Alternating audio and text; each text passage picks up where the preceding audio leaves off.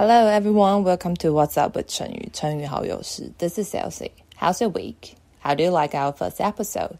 Leave a message here, let me know what you think.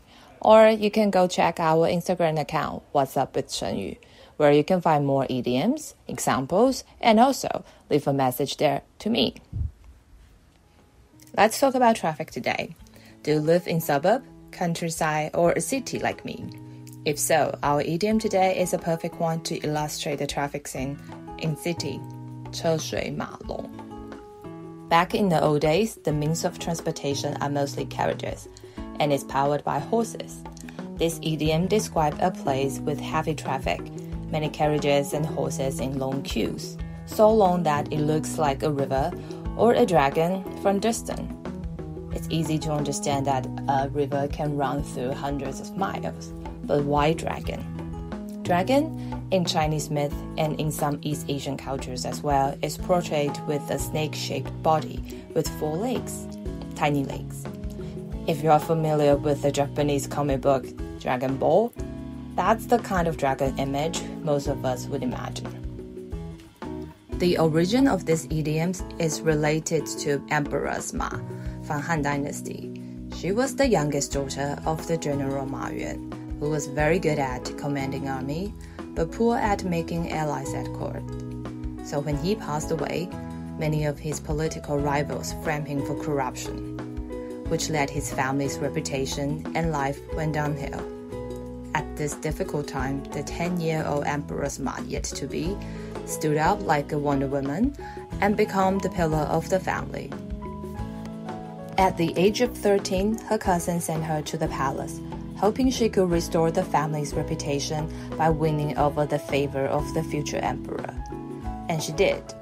Not quite entertaining as you think.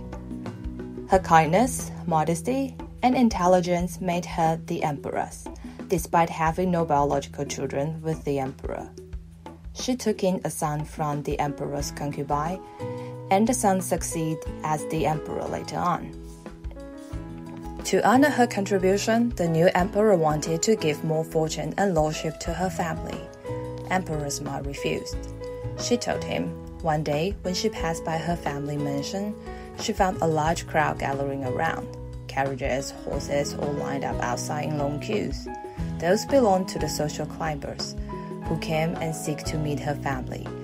And her family clearly enjoyed the fame and living a lavish lifestyle.That all reminded her the same type of people set her father up for corruption. She told the emperor, "You should not reward my family anymore. That won't be the best for the realm."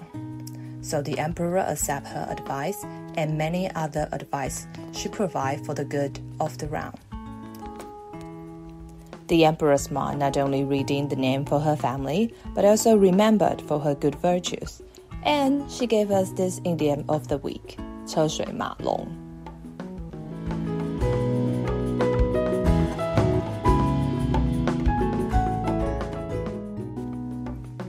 Now let's take a look how can you use this idiom in a sentence. 我喜欢郊区的宁静，胜过城市里的车水马龙。I enjoy the peace and quiet of suburb living over the busy and crowded city life. Are you? Which type of lifestyle you prefer more? Let me know. Or you can use it in a conversation like this. 你看，又一家店收了，这一区越来越没落了。唉，小时候那种车水马龙热闹的景象只在回忆里了。Look, one more shop has closed. This place is going downhill. Yeah, the buzzy, lively scene no longer exists.Except in our childhood memories. Now, let's all picture a place that fits the definition of 车水马龙. Where would that be? Leave a message and let me know. And don't forget to check our Instagram. Catch up next time. Bye.